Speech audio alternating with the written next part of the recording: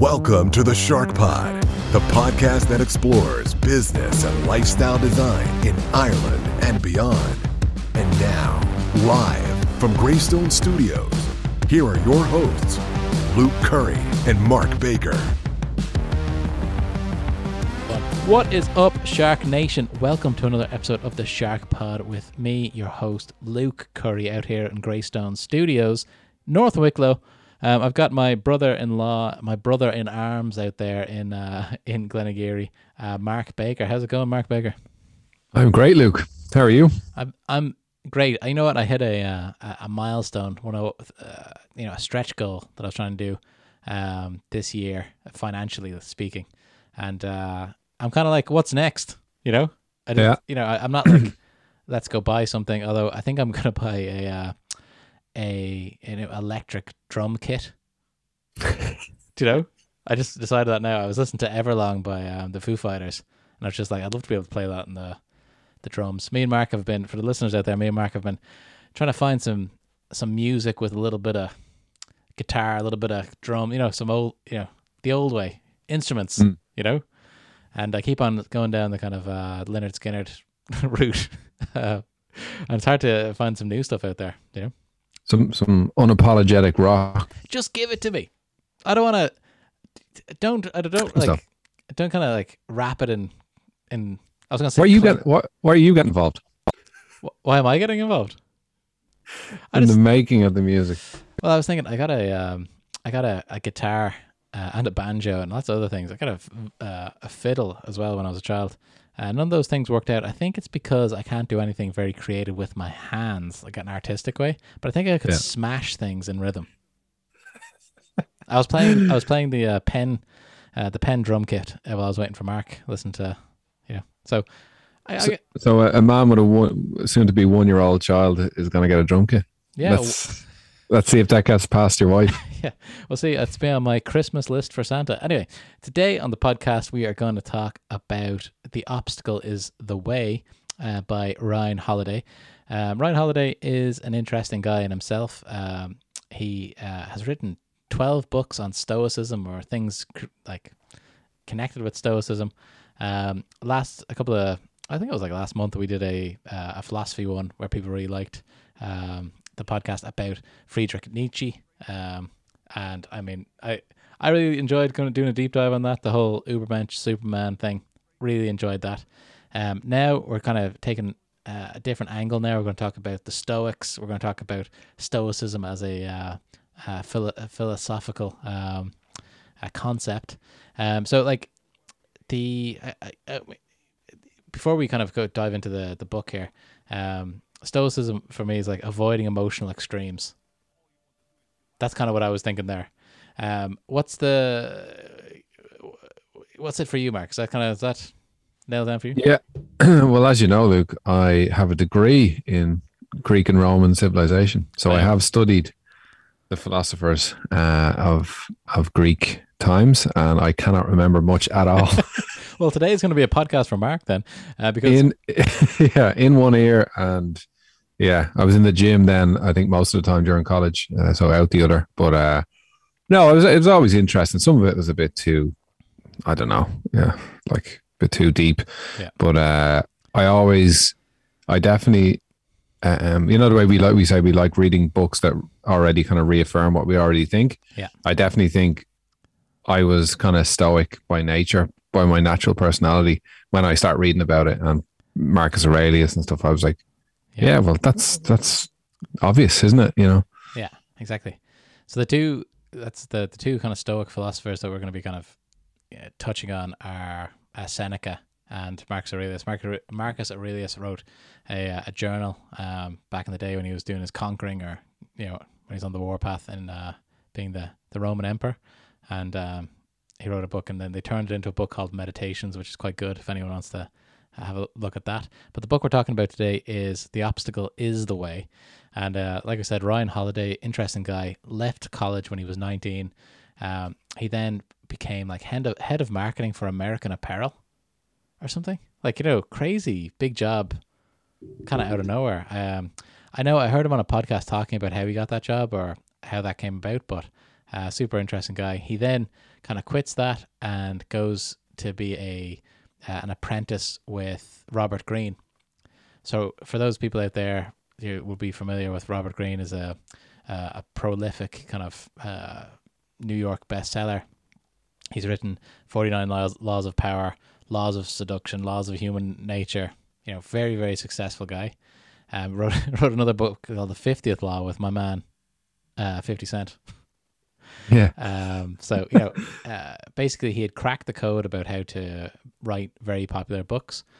So Ryan Holiday was his kind of apprentice and has gone on to be successful in his own right around that. So this is kind of a side interesting bit with, going to work for somebody that you really admire and then becoming that yourself. He's actually quite young, isn't he? Well, when he wrote this book, he was in his mid-20s, wasn't he? Yeah, I think so. I believe he's 34 or 35 right now, so he's still kind of in his prime, which is great. And we've got for those of the people who haven't had a chance to read the book, we're going to try to do one of these a month, say kind of like the Shark Pod Book Club, just to kind of keep our reading game strong. But we've got a little kind of intro here, or a little synopsis by the author, Ryan Holiday. So I thought we might kick that off and we can kind of dig in after that. What do you think, Mark? Yep, go for it. Sometime in the year about 170 AD, at night in his tent on the front lines of the war in Germania, Marcus Aurelius, the emperor of the Roman Empire, sat down to write. It may have been at dawn at the palace in Rome, or perhaps he stole a few seconds to himself during the games. When and where it was doesn't really matter that much. What matters is that this man, at the time the most powerful man in the world, he sat down to write something both to himself and for himself. And that idea, it survives to us. What he wrote, it's a pretty simple quote, but basically he said, "Our actions may be impeded, but there can be no impeding our intentions or dispositions, because we can accommodate and adapt. The mind adapts and converts to its own purposes the obstacle to our acting." And then Marcus, he concluded with these words that are, I think, a maxim for anyone. He said, "The impediment to action advances action. What stands in the way becomes the way." And so this concept is critical to a philosophy known as Stoicism. It's part of an exercise in that philosophy known as turning obstacles upside down. It's basically the premise: we don't control what happens to us, but we do control how we respond to what happens to us. And in this way, there is no such thing as a setback or a problem or an obstacle. There's simply an opportunity to do something different. Maybe not what we thought, but what we needed, or not maybe what we would have preferred, but still good enough to work with. And so this is a philosophical idea, of course, but it's also a recipe for entrepreneurship, for personal happiness, for navigating a world that is inherently unpredictable. It's a philosophy for self-made individuals, for resilient and robust individuals, people who understand that they don't control these outside forces, but they do control their internal forces. And so the book for me is the idea of taking this ancient philosophy that is both timeless and modern at the same time, and illustrating it with historical stories, whether we're talking Thomas Edison or Ulysses S. Grant or Amelia Earhart or Gandhi, Erwin Rommel, the German general, to Demosthenes, the Athenian orator. John D. Rockefeller's another story I tell in the book. Even Steve Jobs. I'm looking at great men and women who throughout history have responded to problems and obstacle and adversity, some great and some small, but they've all responded to it in the same way, which is that they used it as an opportunity. In fact, it was these difficulties that made those people great. And so look, all of us, we have something in front of us. We have an obstacle, an issue, a frustration, an unexpected problem. Or if we're not encountering it right now, we will in the future. Well, what if that thing wasn't so bad? What if embedded inside of it were certain benefits for just you? What would you do if that was your attitude? How much better would you be?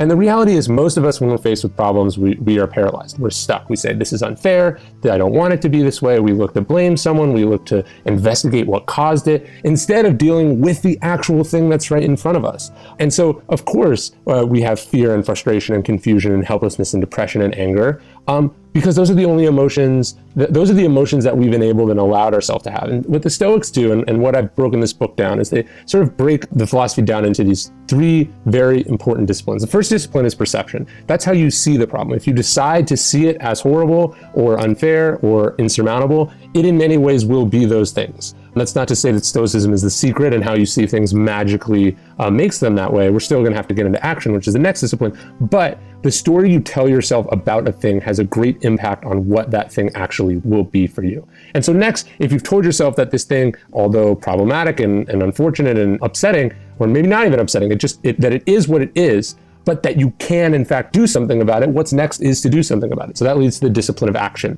That's the desire to actually take action, to do something about your problem, to respond to it with creativity and with persistence and with some ingenuity, with using what you have to the best of your ability. These are the sort of the stoicism in action, right? And then the final part, that's what we control about a given problem, right? Is the action we take about it.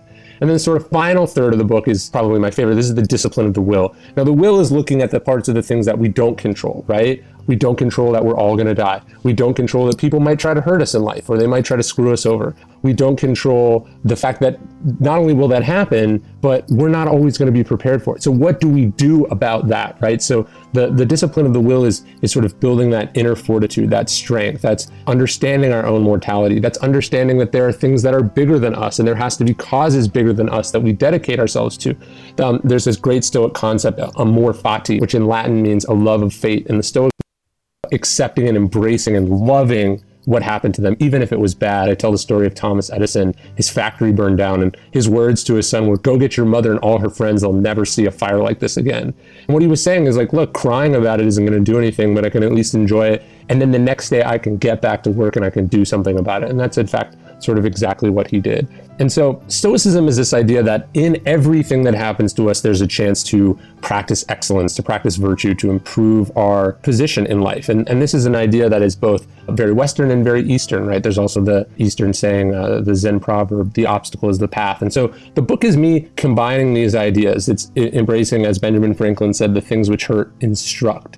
And focusing on, instead of how do we reduce adversity and obstacles in our life, how do we figure out how to take advantage of it? How do we learn how to seize the events that paralyze everyone else? And so I thought maybe I'd end. There's a quote from Marcus Aurelius again that I think embodies the ideas in the book quite well. He said, "Objective judgment now at this very moment, unselfish action now at this very moment, willing acceptance now at this very moment of all external events.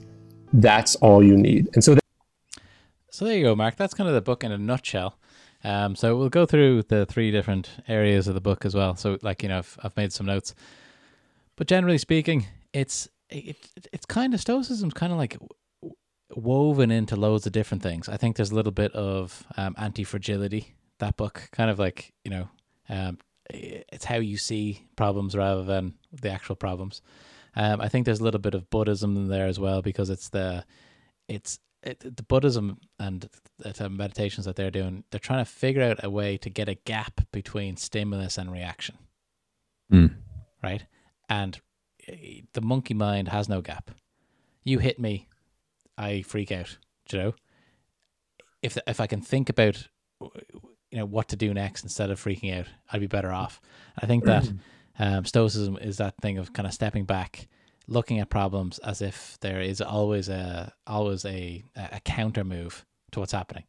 And I think that the power of this is really that if you can do that when other people can't, they can't really compete with you. Like how many people do you talk to on a daily basis that are freaking out about stuff that's, happening to them or happening to society or the country, or, things in the news that they're panicking about.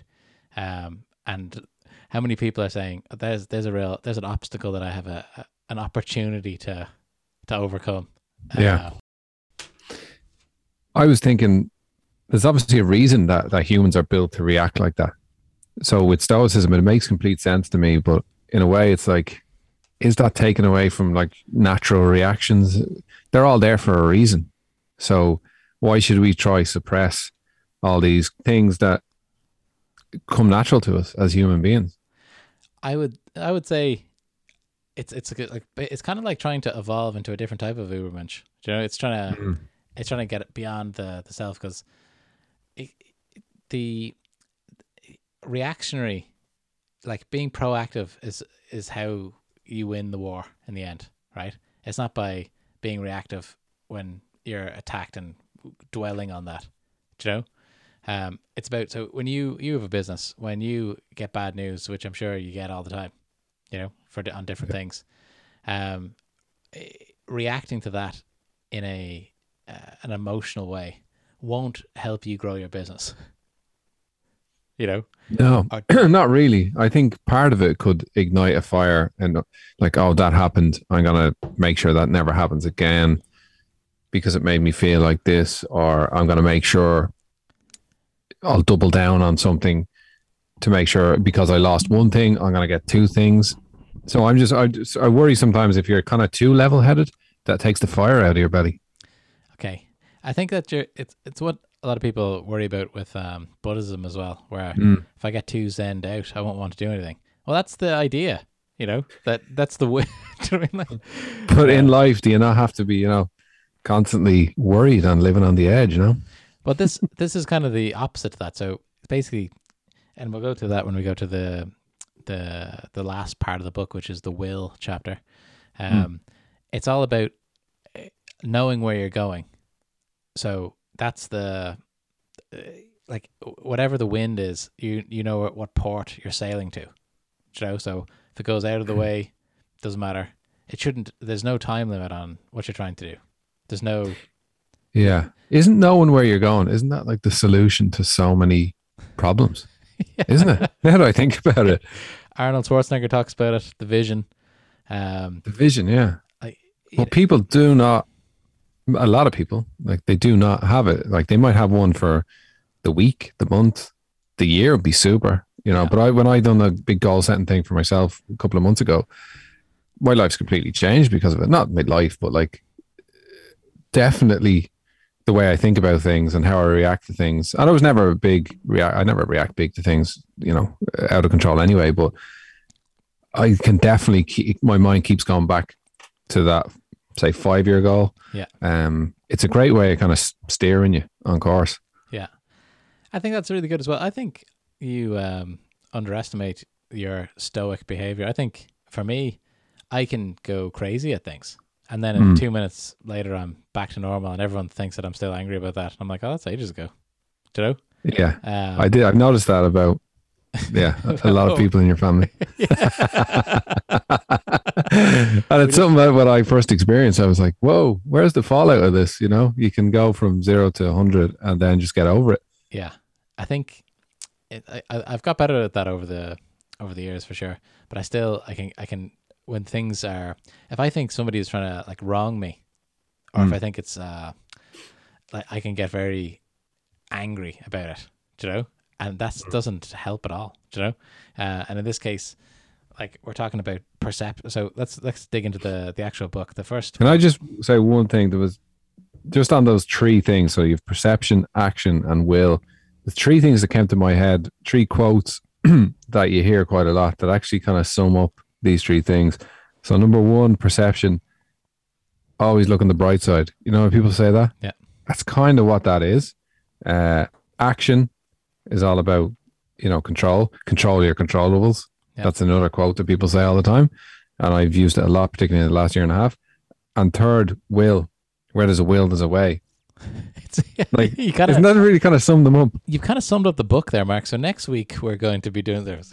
We're going to analyze another book in famous one-liner quotes. No, but that's exactly, you kind of hit the nail on the head there. So the first part of the book is the perception of things, right? So bad things happen to everybody.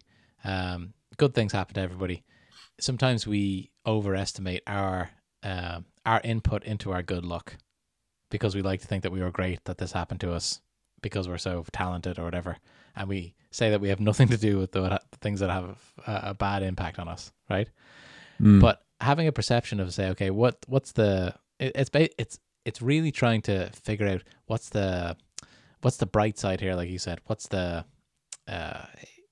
what could I do? So say if something is for your business, somebody sues you guys and it puts you out of business.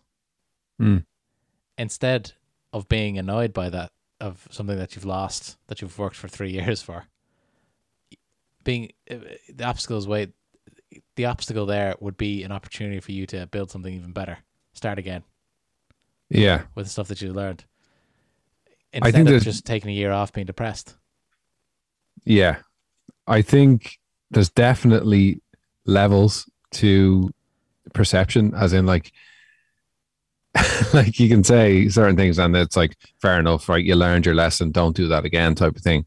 Yeah. Like the Jocko Willing thing, good, you know, Yeah. that happened good, but then it gets ridiculous. I mean, if something really tragic happens, what can you say to that? Like, Just grit your teeth and say good. Kind of like, so that Yeah. those people who haven't seen that video, type in Jocko Willing good. It's like 3 minutes. Yeah, but long. like- it's good. okay, a hurricane blows down your house. How's that good? How can you be stoic about that? Do they go to extremes in stoicism? It goes to death. That's the Does it? That's the main Okay. thing. So because you're going to die, you're supposed to remember that a lot. So it puts kind of everything in perspective. So death's the worst thing. This isn't death. It didn't kill me. Hmm. So it doesn't really matter. That's kind of a good way of thinking. I have used that myself to stop worrying about certain things. It's a weird thing. You think it would make you worry more, but it doesn't. I was worried yesterday. Not worried, but in sales, contracts are out there and stuff, and you're Yeah. not worried, but kind of think, okay, did I do everything? Okay, I got to look at this. That guy's gone on holiday now. All this type of stuff, right? And then I thought to myself, this could be my last day, Mm. and it changed my perception completely. I had a great evening watching movies or whatever, eating popcorn. Mm. Yeah, and I think that really does help if you'd be like, you know what, tomorrow this could be all over and this is not going to matter. Someone said to me as well, it was a sales manager, said to me, oh, you lost a big deal. And he said, in 5 years, when you look back, do you think you'll care about this? And I was like, absolutely not. And then he goes, well, okay then. Why don't you feel like that now? So, yeah. Well, say something happens to you, like you lose a big deal. Are you supposed to, if you're, using the obstacle as the way and being a stoic, are you supposed to just shake that off in 2 seconds? Or are you allowed to give yourself a minute? Are you allowed to give yourself a day? What's too short? What's too long? I think that's part of the philosophical kind of debate. Like, as long as I think you're seeing it as an opportunity, like, even if it's in any way, like if you can come to any conclusion that what's happening is an opportunity, like that's you've beaten a lot of people, because a lot of people just say, I can't do this job. It's not for me or whatever. Later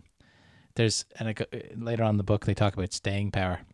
And I think that if you don't have a stoic mindset about a lot, like a kind of a long-term view, and you're not all in with something, I think that it's hard to be successful in the long term, And I think that I've just tried to start lots of different businesses, and I think maybe that's what happens to me. I get a kind of bump in the road and go, grand, I'll just go back to my salary job, And I think that having a little bit more, like, I'm doing this until I'm dead, so I don't care if I'd have lost that deal. Do you know what I mean? Yeah. The kind of commitment, where it's like, I think that we live, the people who are not successful are living in very short windows of time. And the people who are uber successful, who we've spoken to on the podcast, time is infinite. It's an endless game, really, for those guys and girls.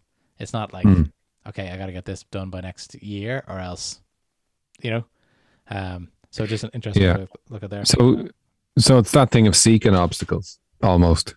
Are you supposed to then seek an obstacle to push through it, as opposed to go around, keep going around, get to the top by, I don't know why I'm thinking of a wrestling analogy where Ric Flair hid under the ring during the Royal Rumble and then got in and won. So you're not supposed to do that. No, I don't know if that's exactly what Marcus Aurelius was talking about, but I guess I kind of see where you're coming from. I think it's one of the things. So the first part of the book is perception. So it's all about how you see things. What I always think of if something bad happens, or what I try to think of actively, if something bad happens, like, out of your control, like a disaster happens in your life, I always think that could be a really interesting chapter. Is that an inflection point? What's next? And I think that maybe I never had any mental health issues or anything like that, and people have chemical stuff. I'm not talking about that, but I think that having a bright future based on what happened, or say, this is going to be a great comeback story. I love the title of Donald Trump's second book. You know, What's that? the art of the comeback. Everyone loves a comeback. Like, doesn't matter if you were interviewing someone, you're hiring, you're expanding like crazy next year, and you're hiring somebody, and they were the best recruiter at this or that, you know, for 5 years, and they, you know, they race cars on the weekend, they broke their back, they've been out of work for 2 years, they've clawed their way back to be able to walk and everything like that.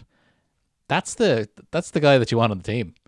Do you know what I mean? For my team anyway. Do you know? But they're the people you want on the podcast as well. Exactly. You know?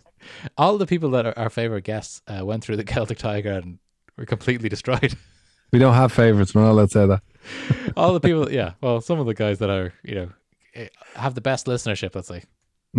I think that people love the comeback story. So Okay, well, here's an argument to that is if you're seeking obstacles and the obstacles are making you, you know, making your life worthwhile and you're learning the most and all, like, what if you hit an obstacle that's so big it traumatizes you? I think that's what people are afraid of. I was thinking about this. And then you're stuck, you know? What is trauma? Like, is it like what is it manifested in? Is it when you go to bed and a bad thing is playing like a video in your mind? Is that? I don't think so. Again, I'm not an expert. I know. So we're probably two people who, well, you went through something as a child, obviously, you know, Yeah. but you're probably too young to have the real effects of it. But it's something that you can't, I think it puts you into a state of, I think I read recently, it puts you into a state of survival mode. And therefore your body is constantly in survival mode and it can't go back to baseline. And then it eats it, in a way, it kind of just starts destroying itself in different ways. There's because of that. and I tried to get Mark to read this book. If you want Mark to really take his life to the next level, Is this supernatural? yeah, you got to get on this. I've started reading. I was about to text you going, what is this? You need to get on, Mark. Okay, read the whole thing. I'm 20 minutes into the audiobook. So we're talking about talking about Becoming Supernatural, by Dr. Joe Dispenza. It's a really. Is he a real doctor now, or is he like, you know, Dr. Dre, or? I think he's a chiropractor. So we make it our own. I don't know what type of doctor he is, right? But my point is, his whole thing is he has a very freeing philosophy where it's like your thoughts are what create your future, right? Basically, so he says, think about what you're going to do in your life, experience what that's like, and then your actions will be based off that future as if it's already happened, right? Because what he's saying, so forget about he goes way too far. He goes way too far. But I'm talking about there's a nugget in there where he says, if you always think about the same things you always thought about, you'll always get what you always got. Yeah. Right. So if you're stuck in the past, he calls it the habitual past, where it's a habit. Your mind, you wake up, you think the same things all the time. Think, I hate my job, I hate my wife, hate my whatever. My life's going badly. I'm getting fat. I'm getting old. Whatever. And you're thinking about those things all the time. You'll never change. Your life will never change. It goes on. He talks about this inertia where you need something to change it. You need to be able to feel like it's going to feel when you've got those things, or not those things, but the life that you're trying to change. So, his whole thing is you meditate on what your plan is. Feel like you've already got it, because the feeling releases the chemicals in the brain that it's already happened, right? So when you act in the world like things have already happened, the actions that you take are based on your future self. Like, it's based on how you feel in the future. So you've already felt it.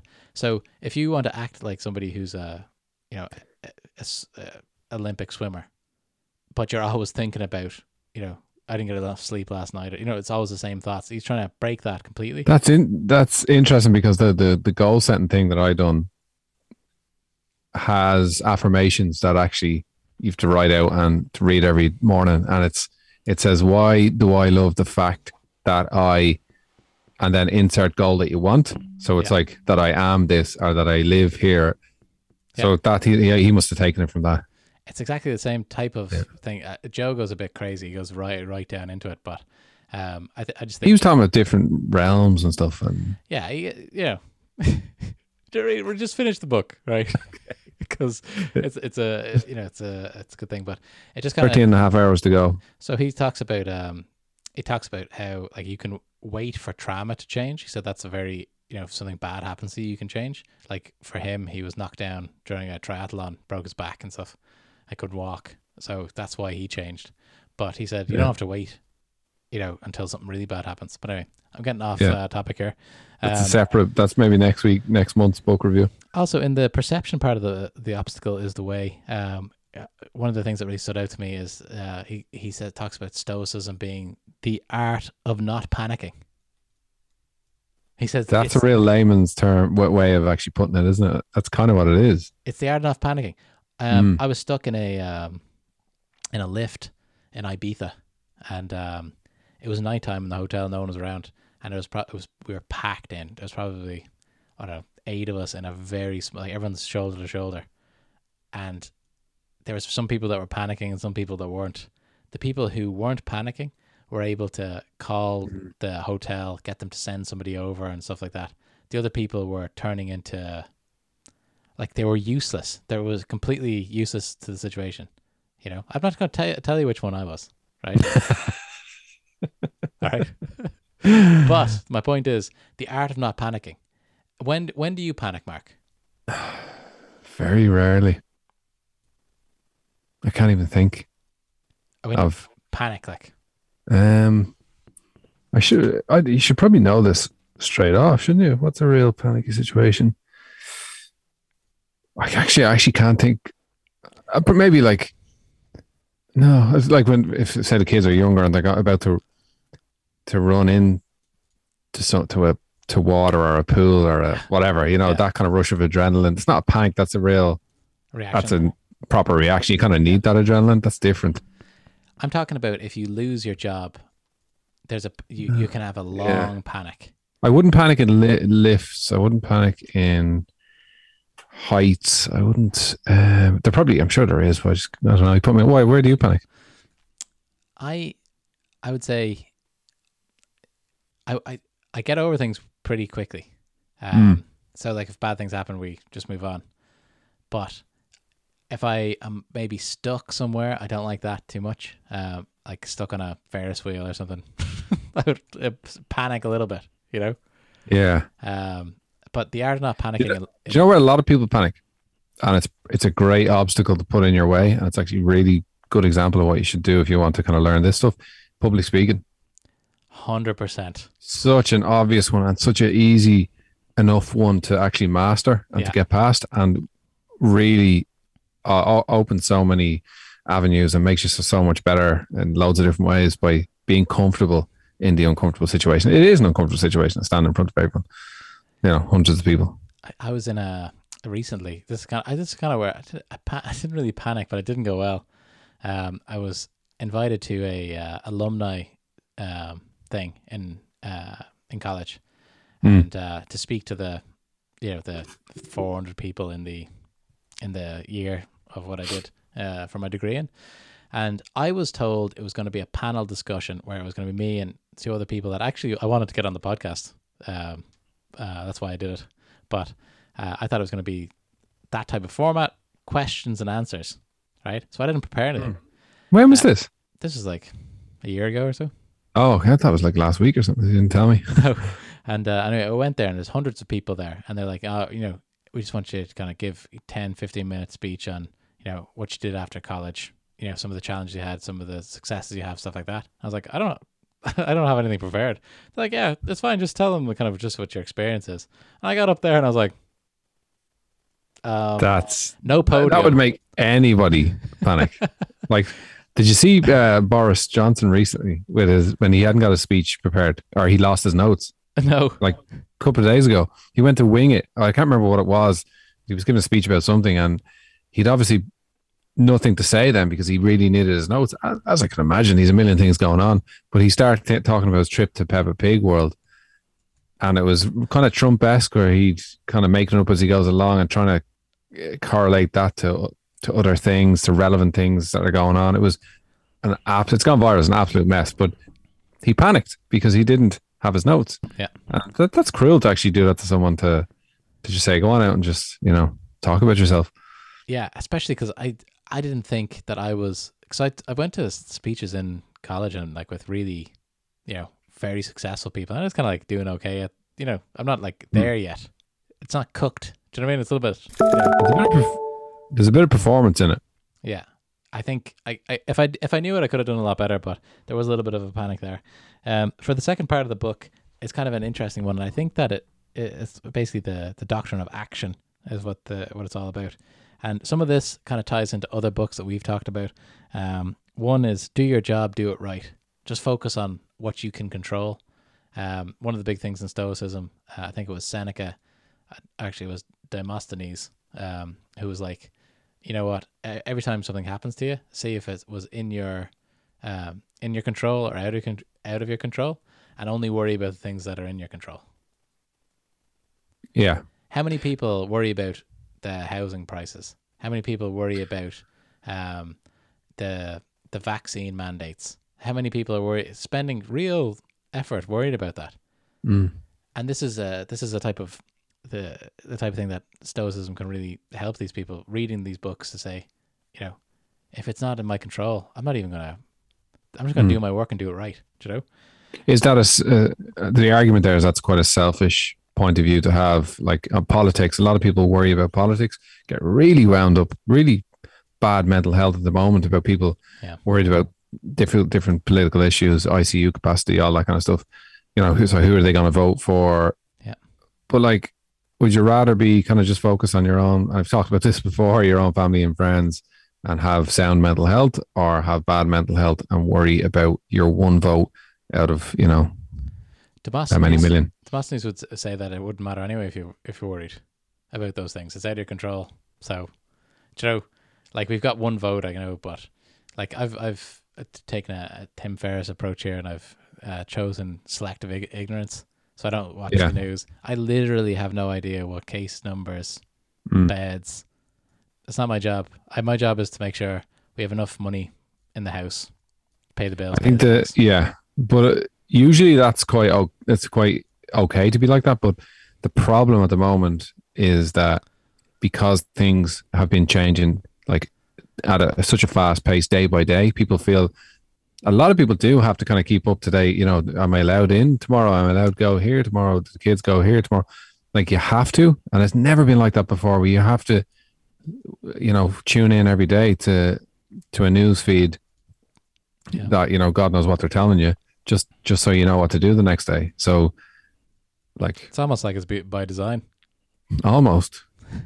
So how are you supposed to switch off to that? Well, maybe you can, maybe try it and see what happens. So there's a few drawbacks, and like I don't know what's happening with so like going back to my office and stuff. I don't really know the rules because I don't get involved. But I find if I try to do something and I can't because of the rules, people will tell me. There's enough police out there that are watching the news every day. Let me know. Yeah.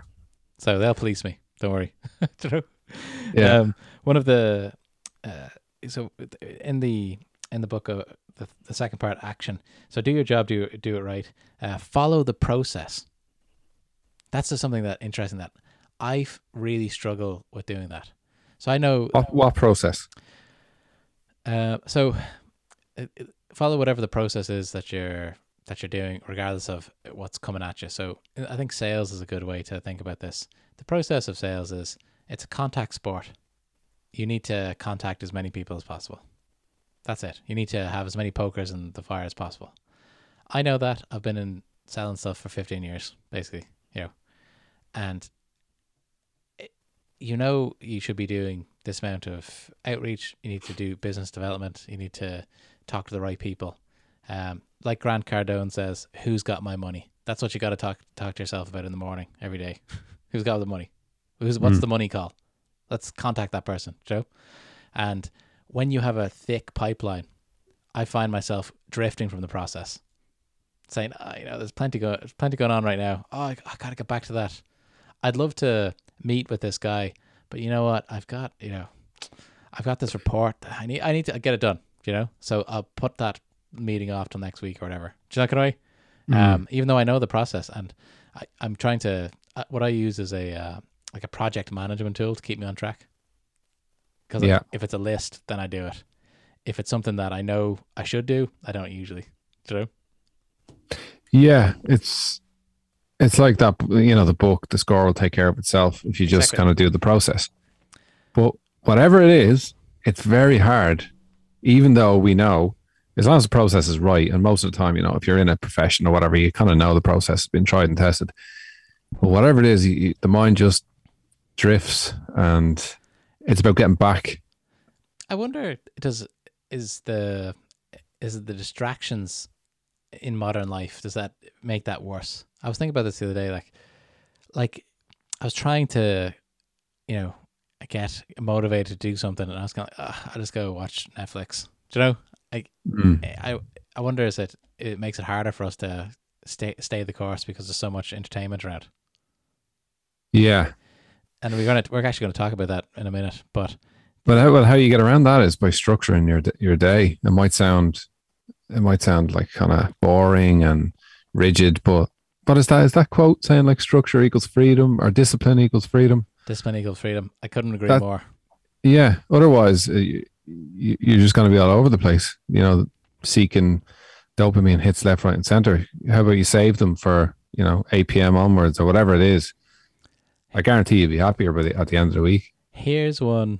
Here's the last part of this, the second part of the book. So the last part of the action part. Yeah. Prepare for none of this to work. What do you think about that, Mark? This, to explain this a little bit further, it's the same as, or it's kind of related to Tim Ferriss, because he was influenced a lot by the Stoic writings. That's the 4-hour work week. It's related to his concept of meditate on what's the worst thing that can happen, and feel like what that feels like, follow through with that, and then see what's on the other side of that. So when he talks about when you're trying to quit your job to start your own business or whatever, think about the worst thing that can happen. So there's that.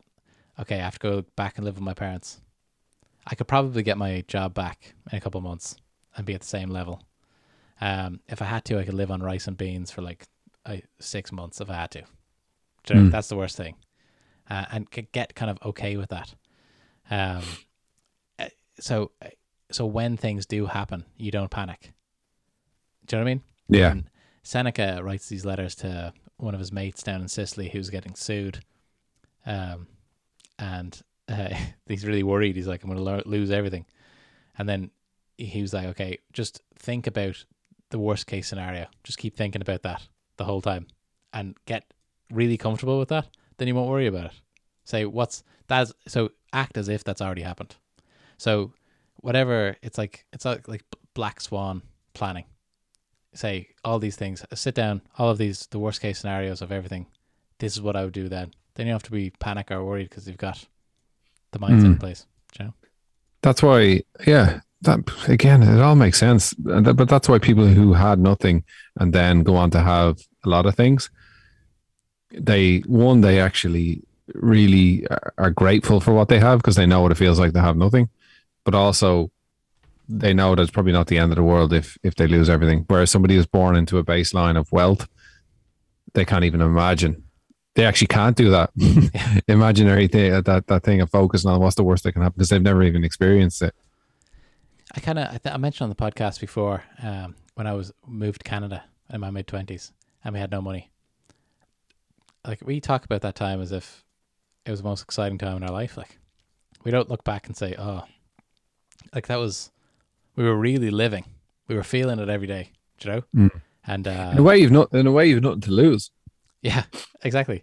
The only way is up, as they say. So if you can kind of get your head around that, the final part of the book before we go into some Stoic quotes here, I know we could talk all day about this type of thing, is the will.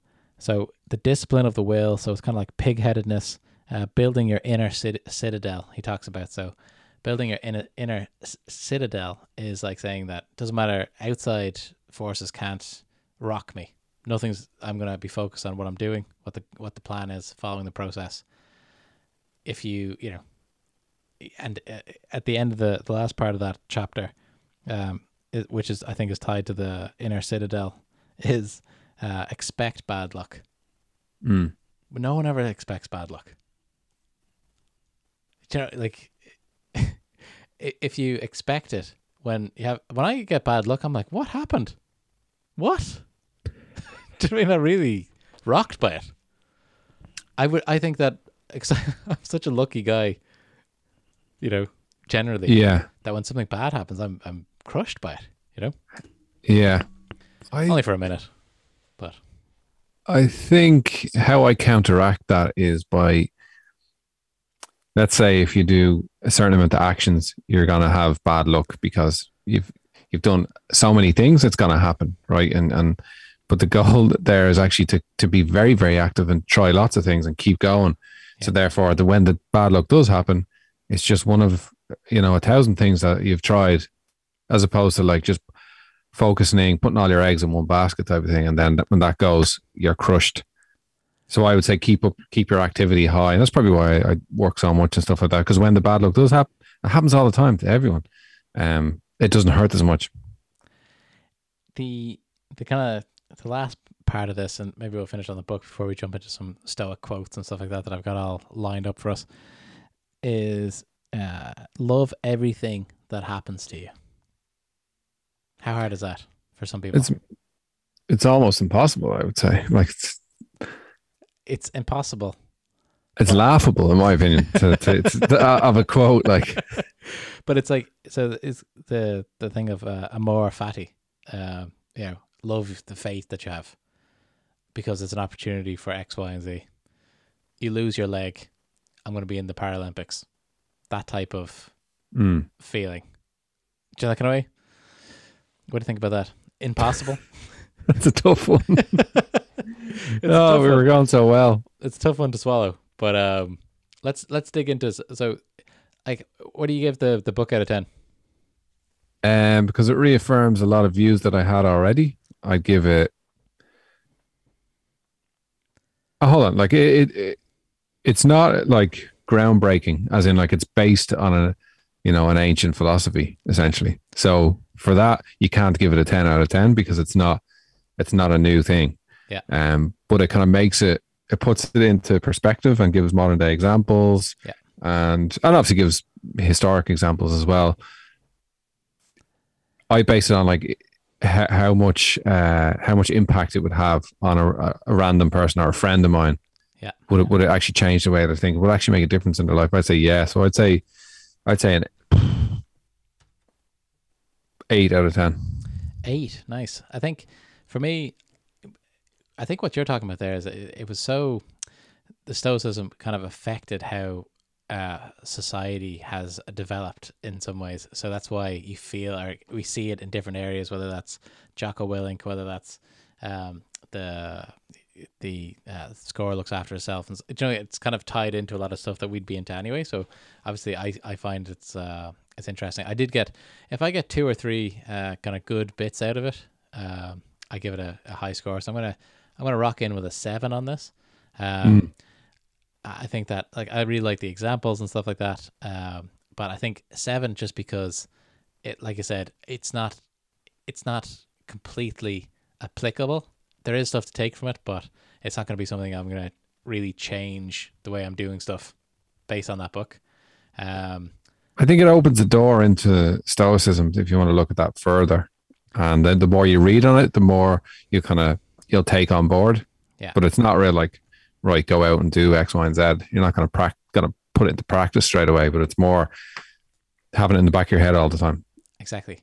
And I think that, like, it led me to kind of different examples that he has here. Like, I've got the quote that I'm going to read out here is about Theodore Roosevelt, who I've been going deep on lately. Just downloaded I don't know much about him. So Theo, he is, for me, there's a little bit of a kind of personal thing here, because his dad so Theodore Roosevelt is like this swashbuckling president who is just get up and go. We're going to be the best, American expansionism.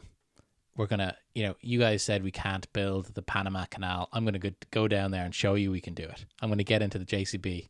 I'm going to start pushing trees around. I don't know how to even work it. I'm getting on. we're doing it, do you know?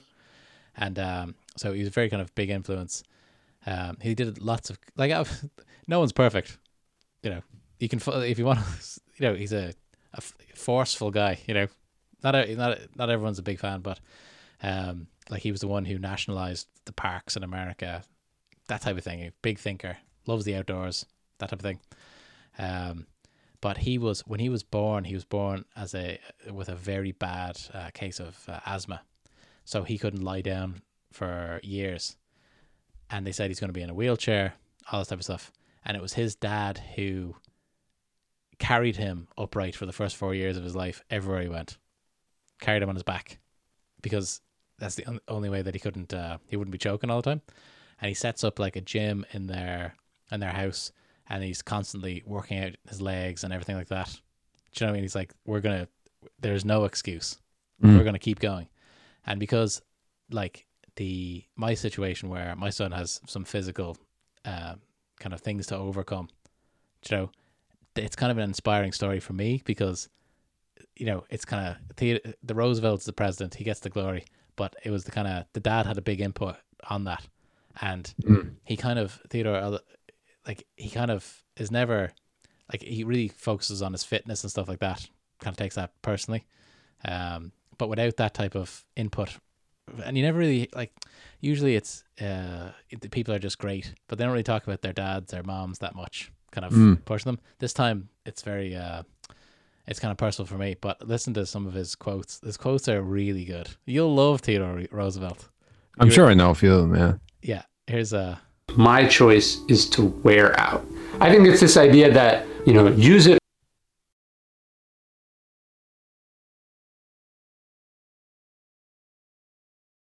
to rust out, because he was born with this crippling case of asthma and he was sickly and frail. He basically realizes, his father tells him as a young man, look, it doesn't matter how smart you are if you don't have the body to go with it. And he decides that he only gets one life, and he's not going to spend it sitting around being frail, being weak, not being able to do things. And so he gets to work building his body. His father puts a gym in their house. There's no one who looks at the life of this man, his cowboy days, his writing days, his time as president, his time after the presidency. Nobody looks at this guy's life and says he wasted it, right? Nobody says that he left anything on the table. When I think about rusting out or wearing out, I just think about seizing the day, not waiting for some future when you're going to do something, but getting to work, doing what you can, resting at the end, not in the middle. Don't defer till later. Put in the work now. So that was Ryan Holiday, the author, talking about that particular quote. But I've got the whole quote here, Mark. You like it here? Where is it? It's basically he says a soft, easy life is not worth living if it impairs the fiber of the brain, heart, and muscle. We must dare to be great. We must realize that greatness is the fruit of toil, sacrifice, and high courage. For is the life of action, of strenuous performance of duty. Let us live in the harness, striving mightily. Let us rather run the risk of wearing out than rusting out. What do you think of that?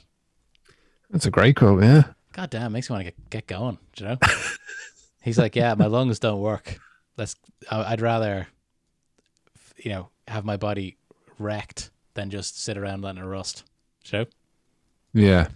So that's our boy Theodore. And we might do, I'll read the book and then we might do a Theodore Roosevelt one. I was also thinking about doing a great Irish man, you know, JFK.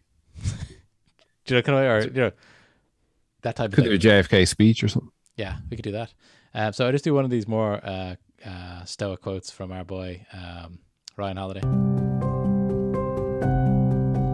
Marcus Aurelius says the best revenge is to not be like that, right? And he says this as a guy who experiences a coup, who's slandered, who all sorts of bad things happen to, right? And so what's he going to do? Is he going to debase himself by being like the people who did wrong to him, or is he going to be above it? Right? Is he going to stick to his principles? Because what the Stoics believe is that the people who do wrong, even if they are rewarded for it in some ways, are ultimately punished by it, right? Think of the worst people you know, the people who have screwed you over the most in life. Ask yourself, would you really want to live inside them? Right? Would you really want to be them? No, you wouldn't, because you know deep down it's miserable to be them. And you know that you could get away with the things that they do, but that's not why you don't do them. You don't do them because you know it would degrade you, it would make you worse. And that's what Marcus Aurelius means when he says, the best revenge is to not be like that. And I try to remember this always when I'm going through things, when I'm attacked, when somebody screws me over.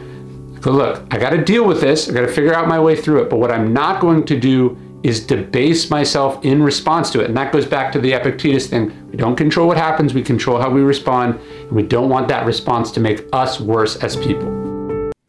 What do you think about that, Mark? Did you know, according to the latest research, an average person is wasting... I gotta pay for that extra YouTube without ads, I think. But what do you think about that? Are you kind of a vengeful guy, or would you kind of stick it to them? I mean, there's a chapter in How to Get Rich by Donald Trump where he talks about it. That it's called Sometimes You Gotta Screw 'Em. No, I don't think you have to. You can use it for fuel to do the right thing. I think there's something in, feeling that kind of you want to get revenge or get one over on someone, but you don't have to do it in a bad way. In my opinion, you can use that as fuel to do it the right way, which I'm sure he did. Given that, he was in control of armies and stuff like that. I mean, he wasn't a pacifist. No, for sure. But I think after this episode, I'm kind of like, Mark, I think you're a stoic. Everything you're like, yeah, that sounds. You're like, yeah, that sounds good. I don't. I think I actually am. I think a lot of people are naturally. I think that I think it's less than you think. And I think we always think that people are like us, but I don't think people are like you.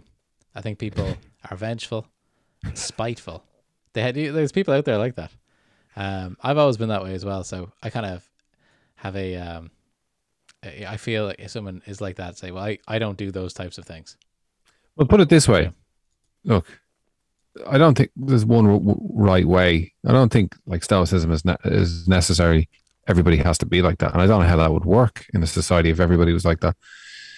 But put it this way, I've never thought to myself, I wish I was more reactionary, or I wish I was more vengeful, or I wish I was more, maybe I wish I was a bit more emotional at times, but but I am, but I just don't show it externally. And I suppose that's part of it, isn't it? So I think on that note, we'll leave it to the listeners to decide whether the obstacle is the way or not. Around the obstacle might be the way for some people, but they won't get the joy of achieving anything. But, yeah, you might be WWF champion, but you got it in a sneaky way. Exactly, and he has spent more money on spilt liquor. Sorry, I go into Ric Flair. Okay, cool. Okay, guys, we'll leave it there for today. Go out and get the book, audio book it, or listen to it on YouTube where it's free. Thanks, Mark. Thanks, Emil.